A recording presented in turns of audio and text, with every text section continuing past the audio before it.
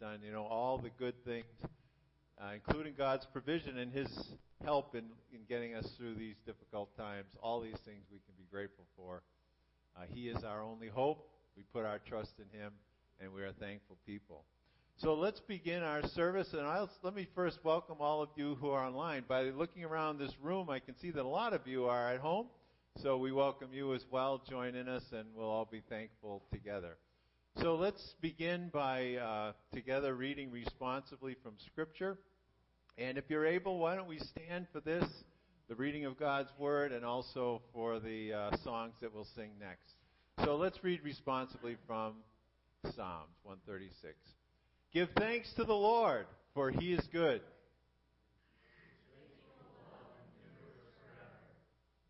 Give thanks to the God of gods.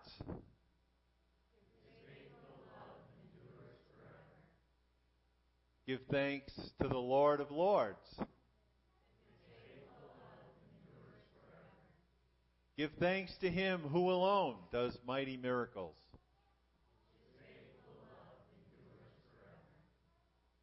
Give thanks to Him who made the heavens so skillfully.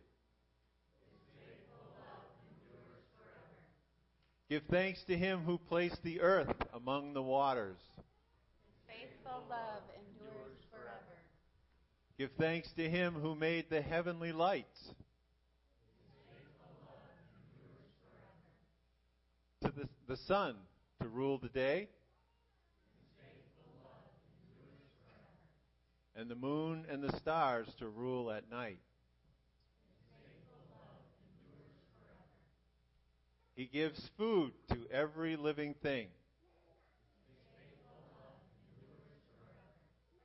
Give thanks to the God of heaven. So let us now sing together. We're going to start with a traditional Thanksgiving hymn, We Gather Together.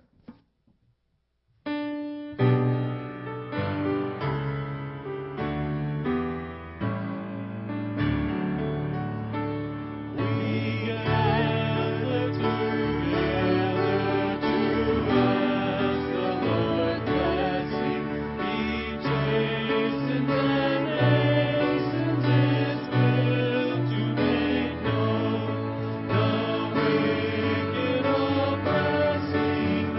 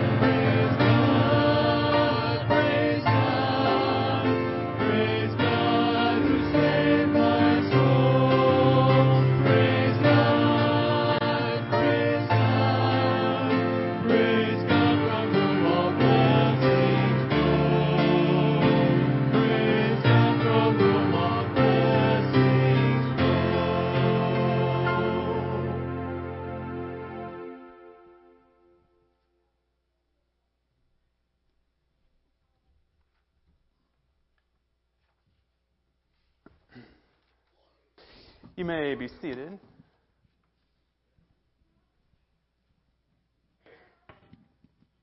Just want to take a minute and say, first of all, thank you for those of you who continue to give faithfully to the ministries of this church and for your continued giving. And this is the time of service we normally take offering. We're not doing that in the traditional way during COVID, but on your way out, there are plates in the back to your left. You can drop an offering in, or you can give online. If you're visiting with us, please know that we're not asking you to give. Like, we want this service to be a gift to you. But if you're a regular attender and you want to give to the ministries here, those are the ways you can do that. Let's pray.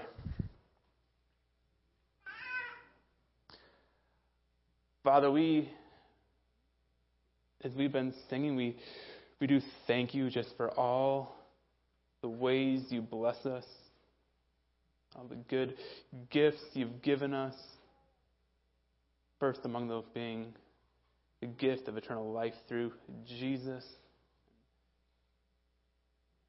Okay, we confess it's easy to dwell on hardship. It's easy to dwell on things that we wish were different. It's easy to dwell on the challenges we're walking through. And we're so thankful that you care about those things, that you desire to hear our concerns and our worries and our fears and to speak into those. But we also want to be reminded of all your goodness, all the reasons we had to be thankful to you, that we can gather here in this place or online, that you've enabled those kind of things to happen, that you give us every breath that we breathe, every beat that our heart beats is a gift from you, and every good thing is just a gift from you. We don't want to forget that. We want to thank you for all the signs of your grace in our lives, especially this week as we look toward Thanksgiving. Because we do want to also pray for those who are going through hard times, who are having a hard time seeing the things to be thankful for, those who are dealing with sickness, those who are dealing with financial difficulties, those who are dealing with different struggles, that you'd be with them, that you would give peace and endurance to face challenges. God, we pray for political leaders in our state and throughout the country, throughout the world, that you would give them wisdom as they navigate this challenging time. And whether we agree, whether we disagree with different decisions that are made, we pray that you would work through political leaders to bring about your purposes and to see your name glorified.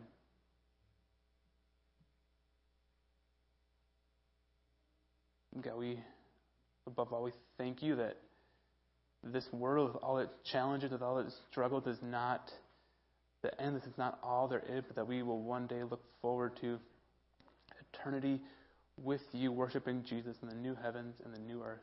So God, give us eyes to see that day, to look forward to that day, to sing your praises and be thankful to you as we go about our days and our week this week. Pray in Jesus' name. Amen. I suppose you all have figured out by now that I'm a big fan of The Chosen, which is a streaming TV series based on the life of Christ from the perspective of those that he impacted. The series is crowd-funded. The purpose for that is to keep Hollywood out of it so that it can stay faithful to Scripture, and it does a great job of that. It's currently in production for season 2, and those of us that are fans are really looking forward to that coming out. To give you a little sense of the philosophy behind the Scripture, here's the graphic from the opening of the series. And let me just say that I find it extremely well done. It's very faithful to the gospel story, even while using fictional backstories of the main characters to bring them to life. The thing that I love most about it is how it makes the story come very alive and riveting and shows how real and normal and far from perfect all the people that were in Jesus' life when he was here. It's so well done and so not weird that it's easy to invite people to watch it with you. If you think you'd like to check it out, let me suggest that you invite a few people to watch it with you. Subetha and I have hosted watch parties at our house, and it has been very fun to do that. In these days when in-person life groups, small groups, and community groups are hard to do, maybe a small watch party would be a great alternative for this season of COVID. So I think it would also be a great tool to reach out to your unchurched friends because it's so well done and it's so not weird. Access to the series is free. Just download the Chosen app from your favorite app store or look for it on YouTube. So we're going to watch another clip today, and this one depends a little bit on the backstory, so let me just give it to you. Episode 1 focused on Mary Magdalene before she met Jesus, when she was known as Lilith. She was in a very dark place, tormented by multiple demons. She had amnesia, violence, and despair. In fact, she disturbed the peace so much that the Romans compelled a visiting Pharisee named Nicodemus to attempt an exorcism. Well, that failed, and Nicodemus was actually quite traumatized by that experience. And then, at the end of that episode, Jesus encountered her, sought her out, actually, and restored her completely. So in episode 2, what we'll see now, Nicodemus heard that she was healed, and he wanted to find out how it had happened. So let's watch this clip. I got them. At least I think they're right. It's what everyone else was getting. Oh, what did you get, Mary? Shabbat candles. Okay, I would not have guessed that. Mary's for Shabbat dinner in a little while. In a long while. I barely remember how to do it. It'll be great. I know how to make the bread. What do you make part of a local bread? If you're hosting Shabbat, sweetheart, you better get moving. Preparations might take you all afternoon. Really? Just to be safe. I haven't even swept. Get out of here. Get the fire going first thing. I'm excited and a little terrified. After you, Ned, rest the dough. With this kind of advice, what could go wrong?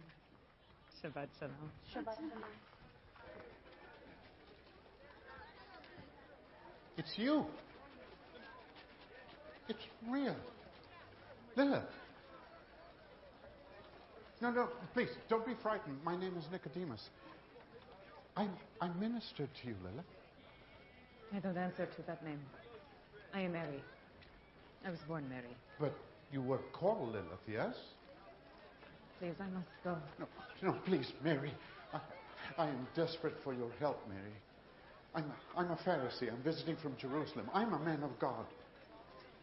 And I believe you have experienced a miracle, Mary. Are you really a Pharisee? Yes. I'm sorry, I wasn't. I'm not here to enforce Jewish law. So how do you know who I am? You really don't remember me at all. I burned incense. I don't remember. It's all a blur. I can't go back into that. No, I don't want you to. I can't even imagine. But you are healed. That much is clear. I just want to understand how it happened. That makes two of us. How long after my visit did you feel the change? It wasn't anything you did. It was someone else. Someone else? He called me Mary. He said, I am his. I am redeemed. And it was so?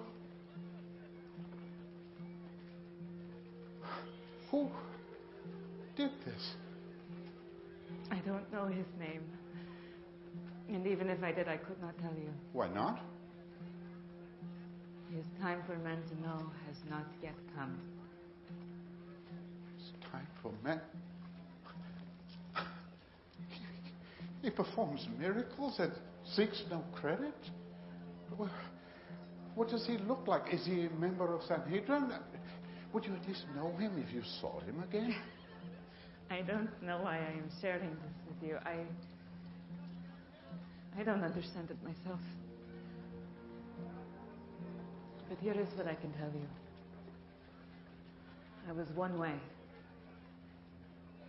And now I am completely different. And the thing that happened in between, what came.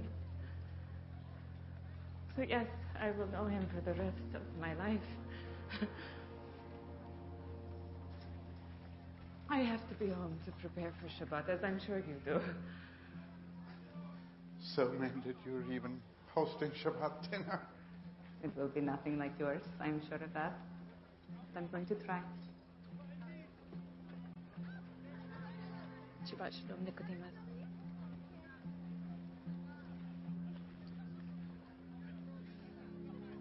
Shabbat Shalom, Mary.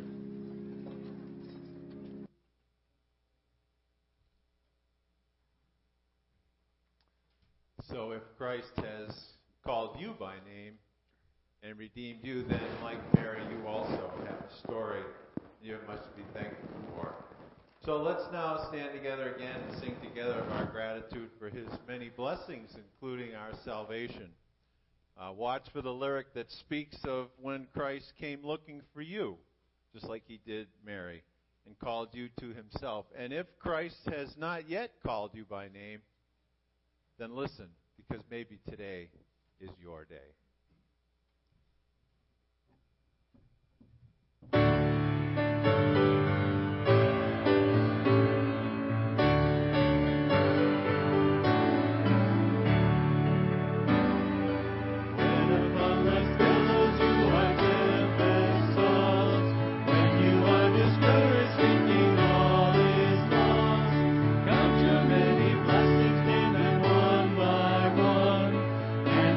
Surprise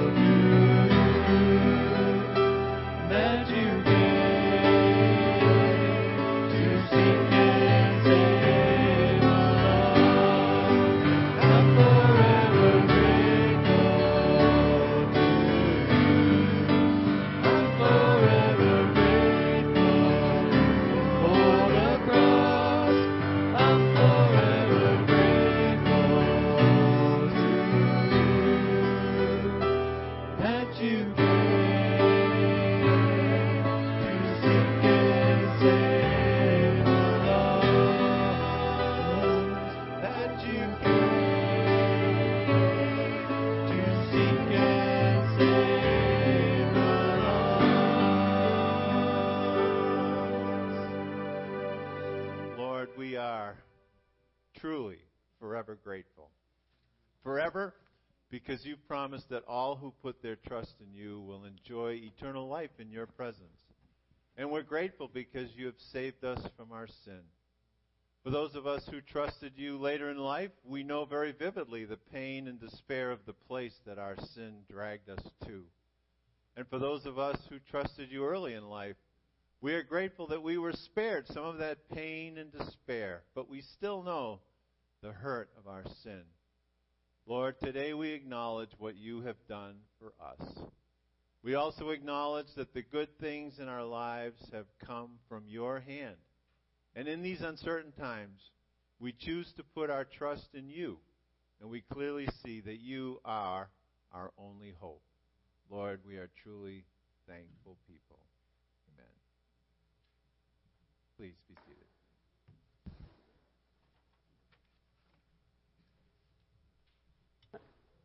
We're picking up our series through the book of Luke here this morning. We're going to be in Luke chapter 1. We're going to read verses 39 through 45 in a little bit. So if you have a Bible, you can go ahead and turn there. Otherwise, the verses will be on the screen as they come up in the sermon. So C.S. Lewis, in his book, The Four Loves, writes, friendship is born at that moment when one man says to another, "What, you two? I thought I was the only one." Right? There's something deeply valuable and edifying about having friendships with people who experience similar things to what you've experienced. People who can understand your experiences in a way that few other people can. Right? There's some depth and value of relationship there that come from shared experience, especially unique experience. And so like many friendships, many relationships have been formed and deepened through these kinds of shared experiences over the years, including some rather unlikely friendships. In their book called The President's Club, Nancy Gibbs and Michael Duffy tell the story of how, following the tsunami in 2004 that struck Indonesia and Sri Lanka and Thailand, then President George W. Bush was looking for a way to coordinate and direct all the outpouring of relief from the private sector. He's like, figuring out a way to distribute all this money. How did he do that? And the solution he came up with was to ask his two predecessors to work together in that effort. There's just one problem. Like George W. Bush's two predecessors were the Democrat Bill Clinton and the Republican and George W.'s father, George H.W. Bush. And Clinton had defeated George H.W. Bush in a pretty acrimonious election in 1992. At one point, Bush Sr., during that campaign, had called Clinton a bozo. And now Bush Jr. was going to ask them to work together. Was this going to work out? But not only did it work out, their efforts in coordinating relief laid the groundwork for one of the most unlikely of friendships. Following their time working on tsunami relief, Bush Sr. and Clinton became something of an item. They played golf together. They traveled together to Pope John Paul II's funeral. Barbara Bush, George Sr.'s wife, started calling them the odd couple. 4 months after the tsunami relief efforts, Clinton needed to have surgery. And so George Jr., as president, was giving a press conference, and he updated the press on Clinton's status. And he said, "Clinton's doing well. He woke up from surgery surrounded by loved ones. Hillary, Chelsea, and my dad." And then following the death of Bush Sr., Clinton issued a statement saying, "I'll be forever grateful for the friendship that we formed." That's an unlikely friendship. These two guys are campaigning against each other from different political parties, and yet they built this friendship largely on the unique experience of being president of the United States. And they could talk to each other about different experiences they'd had that few other people could understand. They could look at each other and say, "What, you two? I thought I was the only one." They built a friendship on this unique shared experience. In the past 2 weeks, we've gone through Luke. Like we've seen Elizabeth and Mary both become pregnant by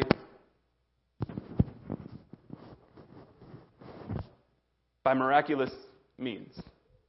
Elizabeth and Mary both became pregnant through these kind of miraculous means, which is great. It must have been joyful, but also must have been kind of lonely. Like, who could understand what they were experiencing? Right?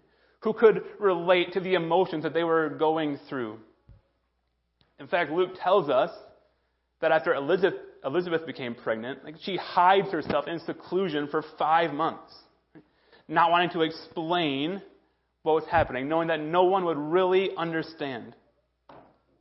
And likewise, Mary, while not yet showing, must have known that once it became obvious that she was pregnant, no one was going to understand how she, a 12-year-old unmarried girl, was pregnant. No one was going to understand that. But the angel Gabriel, when he appeared to Mary, told her that her relative Elizabeth was also pregnant through miraculous means. And so as we pick up the story in verse 39 of Luke chapter 1 this morning, we're going to see Mary's going to set out to visit Elizabeth, right? So she can have someone to share her experience with. Right? Someone with whom she can say, "What, you two, I thought I was the only one." And what we're going to see as this passage kind of unfolds is that although Mary and Elizabeth and John and Jesus are all present in the story in various ways, really the main character of this story is the Holy Spirit. And the main takeaway from this passage is that the Holy Spirit enables us to respond rightly to Jesus. And specifically, as we go through this passage, we'll see two responses to the presence of Jesus that are empowered by the Holy Spirit. But before we get there, Luke sets the stage for us. And as I said, this week's passage starts in verse 39, but I'm going to start reading in verse 36, just to kind of remind us how last week's passage ended. So Gabriel says to Mary, starting in verse 36 of Luke chapter 1, "Even Elizabeth, your relative, is going to have a child in her old age. And she who was said to be unable to conceive is in her 6th month. For no word from God will ever fail." "I am the Lord's servant," Mary answered. "May your word to me be fulfilled." Then the angel left her.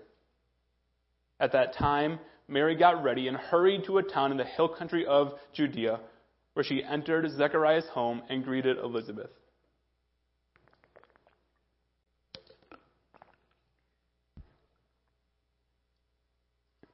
So Gabriel appears to Mary. He tells her, you're going to have a child conceived by the Holy Spirit. And he also tells her, your relative Elizabeth is also miraculously pregnant. And then Gabriel leaves. And then very shortly after Gabriel leaves, Mary decides that she should go visit Elizabeth. And we know it was very soon after Gabriel left that Mary decided this, because Luke tells us that Gabriel visited Mary when Elizabeth was 6 months pregnant. And later he's going to tell us that Mary stayed with Elizabeth for 3 months. For about 3 months. And yet, as far as we can tell, Mary leaves before John is born. And so it had to be immediately after in order to make that timing work. And so Mary takes off. As soon as Gabriel leaves, she goes and visits Elizabeth. And we know, as we said last week, Mary lives in Nazareth, which is a region in Galilee, way up in the north. And Elizabeth and Zechariah live in the hill country of Judea. Luke doesn't tell us exactly what town it is. It doesn't really matter. The traditional site is a town called Ain Karim, which is just outside of Jerusalem. Whether that's right or not, it seems likely that Zechariah and Elizabeth lived near Jerusalem. So we have a map here. If you look at this map, so Galilee is that yellow section up in the north. You can see Nazareth if you have really good eyes. Judea is down in the south. You can see Jerusalem there, kind of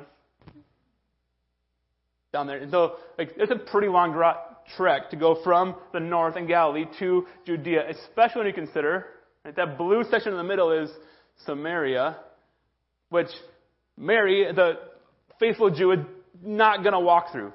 Which means she has to go around, across the Jordan, into the Decapolis, through Perea, then into Judea. So, all told, it's probably 70 to 100 miles that Mary had to trek through mountainous terrain, probably on foot. It was not an easy trip. Yet she thought the trip was worth it. And finally, she arrives at Zechariah and Elizabeth's house, and she's greeted by Elizabeth. Now, to say the obvious, but just to remind us and get our head in the right time frame, there's no telephones, there's no email, right? There's not even a reliable postal system for common folk. Right? So Elizabeth has no idea that Mary is coming or why she is coming. Just one day, her young relative, Mary, just shows up at her doorstep with no explanation, no advance warning. She just shows up. And Elizabeth, no doubt, thought it was strange. This young relative of hers was just showing up unannounced. Right? But almost immediately it gets stranger. In verse 41 we read, when Elizabeth heard Mary's greeting, the baby leaped in her womb, and Elizabeth was filled with the Holy Spirit. Right? So Mary shows up, she greets Elizabeth, and the sound of her greeting causes the baby in Elizabeth's womb to leap. Right? Now Elizabeth is 6 months pregnant. She surely felt the baby kick and move many times. But this was something different. This is the Holy Spirit-empowered leap. So back in verse 15, Luke told us that John would be filled with the Holy Spirit even before he was born. And here we see evidence of that. John is filled with the Holy Spirit even in the womb. And it enables him to respond to the presence of Jesus. Right, but not only is John filled with the Holy Spirit, Luke tells us at the end of 41 that Elizabeth is filled with the Holy Spirit as well. Right? And the work of the Holy Spirit is really one of the key themes in all of Luke's writing. Right? The second volume after Luke, that Luke writes, is called the Book of Acts. Right? It's often called the Book of the Acts of the Apostles, because it's what the apostles did after Jesus' ascension. Right? But some theologians think the book would be better called Acts of the Holy Spirit. Because Luke makes it so evident throughout that book that it's really the Holy Spirit working through the apostles, right, that allows the kingdom of God to advance. And we could spend several sermons talking about all the various activities and roles that the Holy Spirit plays in the lives of believers. But for our purposes this morning, we need to know just one of the key roles of the Holy Spirit. And that is that throughout the Bible, one of the roles of the Holy Spirit is to testify about Jesus. In John 15:26, we read, When the advocate comes, whom I will send to you from the Father, the Spirit of truth who goes out from the Father, He, the Holy Spirit, will testify about me. So Jesus promised that the Holy Spirit is going to come and He's going to testify about Jesus. And this promise is primarily fulfilled following Jesus' death and resurrection and ascension. When God poured out His Holy Spirit at Pentecost and then continues to give His Holy Spirit to everyone who trusts in Jesus. But here, Elizabeth and John give us a bit of a foretaste of the Holy Spirit fulfilling that role. And the Holy Spirit gives them the ability to recognize the presence of Jesus in Mary's womb and to respond rightly. There is no other way to explain how Elizabeth and John respond in this passage other than the Holy Spirit enabled them and empowered them to respond the way they do. There's no other way to explain it. And one of the ways that the Holy Spirit empowered responses we see in the passage is a response of faith. So Elizabeth is filled with the Holy Spirit. And then in verses 42 and 43 we read, In a loud voice she exclaimed, Blessed are you among women, and blessed is the child you will bear. But why am I so favored that the mother of my Lord should come to me?" And as far as we can tell, at this point, when Elizabeth says this, like Mary has said nothing to Elizabeth about being pregnant or about the angel Gabriel visiting her. And yet the Holy Spirit reveals to Elizabeth that Mary was not only pregnant, but that she was pregnant with her Lord. Like she had never seen Jesus. Jesus obviously had never done anything to prove that he deserved to be called Lord.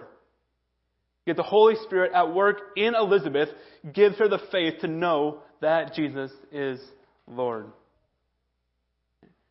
The author of Hebrews writes, "Now faith is confidence in what we hope for and assurance about what we do not see."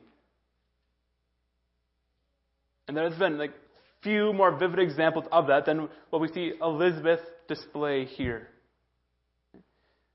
Elizabeth has hoped all her life that God would send a Savior for Israel. And now as she comes into the presence of Jesus, albeit unknowingly, the Holy Spirit gives her faith. The Holy Spirit gives her confidence that her hope for Israel's salvation would be fulfilled. And the Holy Spirit assured her, despite the fact that she can't see Jesus, she can't even see that Mary is pregnant yet. The Holy Spirit assured her that Jesus is the Lord. The Holy Spirit gives Elizabeth faith in Jesus. In Ephesians we read, "For it is by grace you have been saved through faith, and this is not from yourselves, it is the gift of God, not by works, so that no one can boast." Faith is a gift from God delivered to us by the Holy Spirit. Now, when I was a young Christian, I got super into apologetics, like being able to defend my faith. And one of the first books I read after becoming a serious Christian was Tim Keller's The Reason for Faith. And to this day, it is one of my favorite books. It's one of, I think, the best and most helpful books I've ever read. In it, Keller addresses a multitude of objections to Christianity, and he shows why faith in Jesus is rational.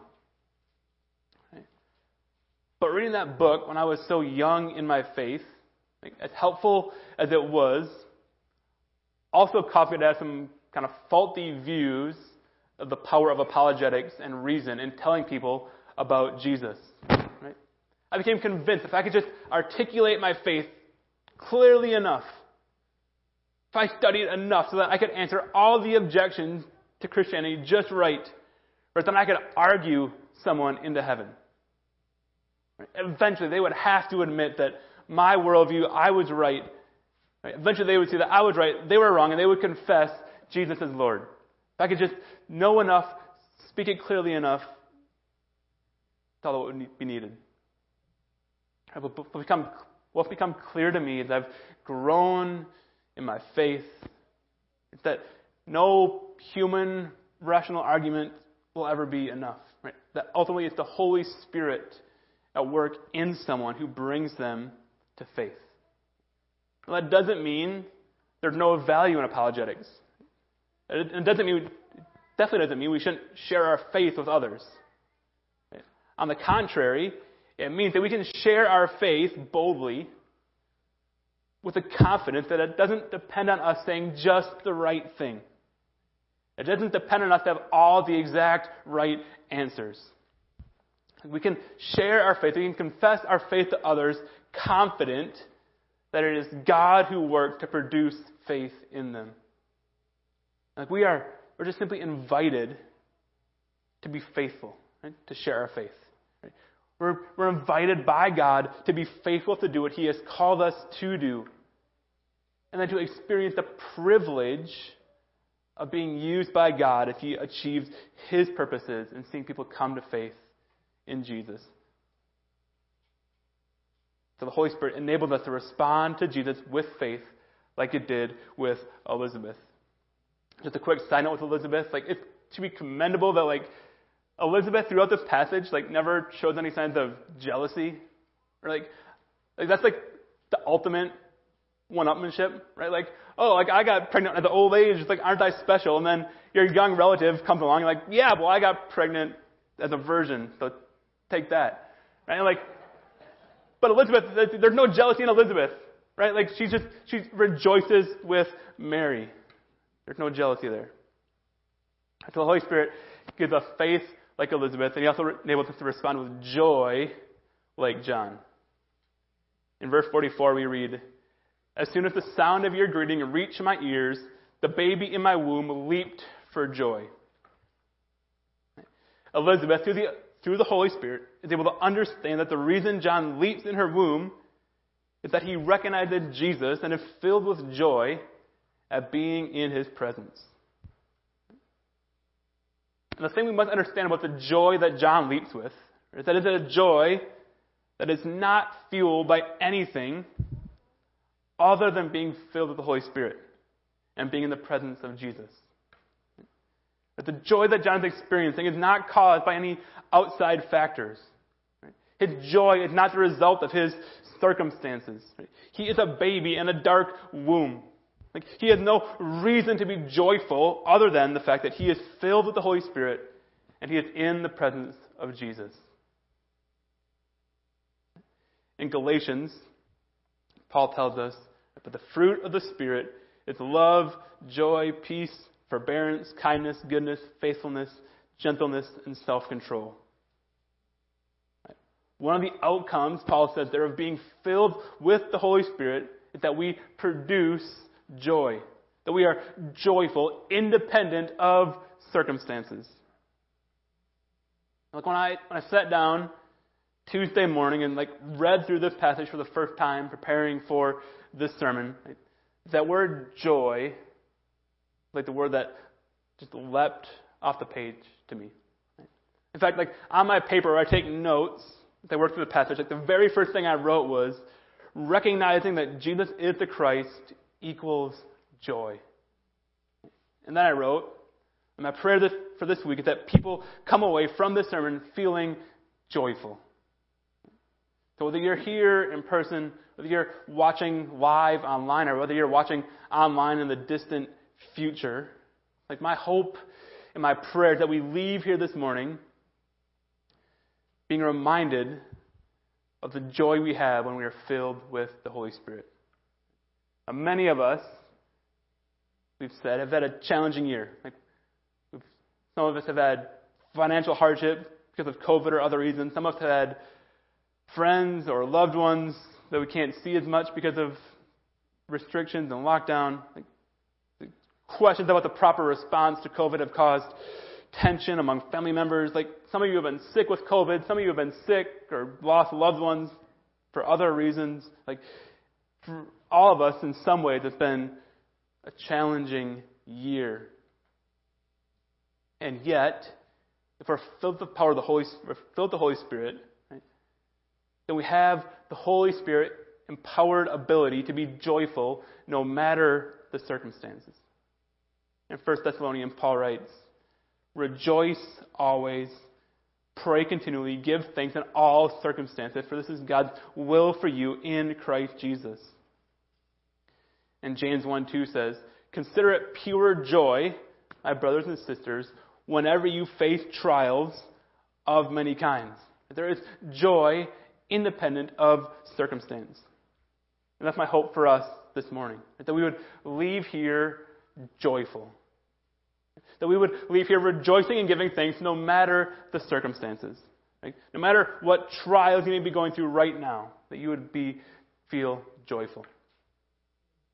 The question is, how? How do we remain joyful in the midst of life's trials and difficulties? And I think the answer is we do the same thing that happened to John in this passage. We come into the presence of Jesus. So obviously, that looked different for us than it did for John in this passage. But there are any number of ways that we can draw near to Jesus. And I would highlight two of those that I think are essential if we're going to remain joyful. So 2 ways for us to draw near to Jesus so we can be joyful regardless of circumstances. And the first of those is to remind yourself of what He has done for you. Like, we live in this broken and fallen world. Like, the trials and difficulties we face bear witness to that fact. Like, there are plenty of reasons for despair if we dwell on them. But the good news is, like, all those trials, all those reasons for despair, they're temporary. The one great eternal reason for despair is that our sin has broken our relationship with God. And our sin means that we rightly deserve to have God's judgment poured out on us. Our sin means we deserve to spend eternity in hell. Like, that's our reason for real despair. But by coming and living the perfect life that we fail to live, and by dying on the cross in our place, Jesus provides a way for our sins to be forgiven and for us to be restored to a right relationship with God. If we believe that Jesus is who He says He is, if we have faith that He died in our place, then our sins are forgiven and we will spend eternity with Him. Like, that's a reason for real joy. No matter what else is going on, no matter what you're going through, right? If you believe in Jesus, you will spend eternity with Him in the new heavens and the new earth. Like Romans 8:18 says, I consider that our present sufferings are not worth comparing with the glory that will be revealed to us. And no matter what you're going through, no matter the present suffering, it is not even worth comparing to the glory that awaits you in eternity if you have faith in Jesus. That's a reason for joy. So remember what Jesus did. Like, remember the glorious future that awaits you for all eternity. Now let those things fuel you as you live a life of joy. So one way we can draw near to Jesus in order to be joyful is by remembering what He has done. The second way we draw near to Jesus is by spending time with Him in His Word and in prayer. John is joyful in this passage because he is in the presence of his Savior. And one of the best ways for us to come into the presence of our Savior is by reading His Word in the Bible and responding in prayer. Again, not just the parts of the Bible that are directly about Jesus. At the end of Luke, after His resurrection, Jesus is going to have an encounter with some of His disciples. And Luke will write of that interaction.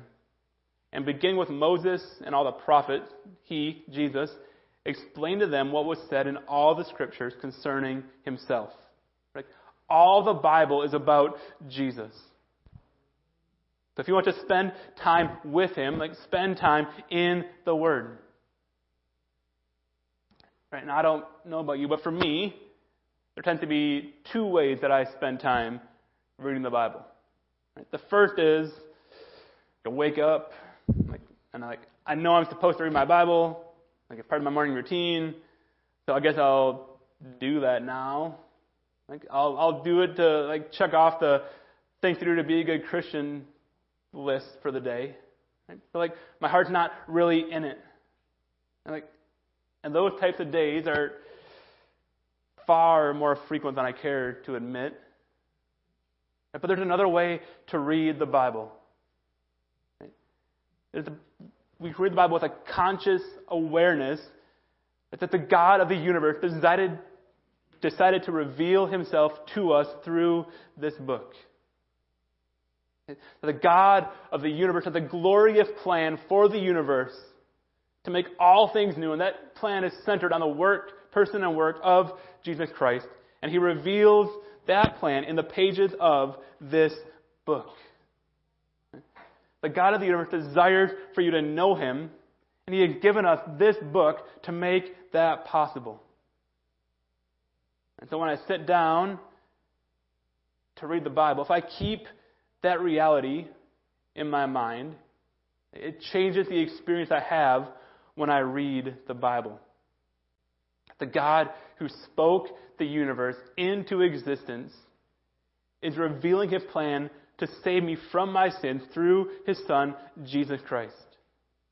And so by coming to His Word with that mindset, I can draw near to Jesus, and that closeness with Jesus fuels my joy. Psalm 16:11 says, "You make known to me the path of life. You will fill me with joy in your presence, with eternal pleasures at your right hand." We can be joyful when we know we are on the path of life and when we are in the presence of our Lord and Savior. So my hope for this week is that you would experience the joy available to you through the Holy Spirit. That you would find some quiet time just to reflect on all that Jesus has done for you. That you would take time to remember how He saved you from your sins and gave you eternal life. And I hope that you'll find some time to draw near to Jesus in His Word. You would find time to sit down with your Bible, conscious of the fact that the Word you're reading is the very Word of the God of the universe. And finally, I hope that you will find time to respond to what you read by talking to God in prayer. Hebrews 4 says, "Therefore, since we have a great high priest who has ascended into heaven, Jesus, the Son of God, let us hold firmly to the faith we profess. For we do not have a high priest who is unable to empathize with our weaknesses, but we have one who has been tempted in every way, just as we are, yet He did not sin. Let us then approach God's throne of grace with confidence, so that we may receive mercy and find grace to help us in our time of need." Because of what Jesus did for us on the cross, we can approach God's throne of grace in prayer with confidence. How foolish are we when we don't avail ourselves of that access to God? I pray that each of us would be able to be joyful this week as we remember what Jesus has done, as we read His Word, and then we go to the Father in prayer. But of course, all of this only works if what God has promised to us is true. If our sins really are forgiven in Jesus. If God really does hear our prayers. If the Bible really is His Word. That's the only way this works.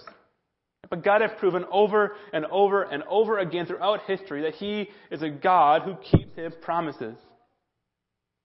And the final words of our passage this morning remind us of that. Verse 45, Elizabeth says to Mary, "Blessed is she who hath believed that the Lord will fulfill His promise to her." We have a God who has made some glorious promises. And just like Mary, we are blessed. We find joy as we believe that the Lord will fulfill those promises. Let's pray.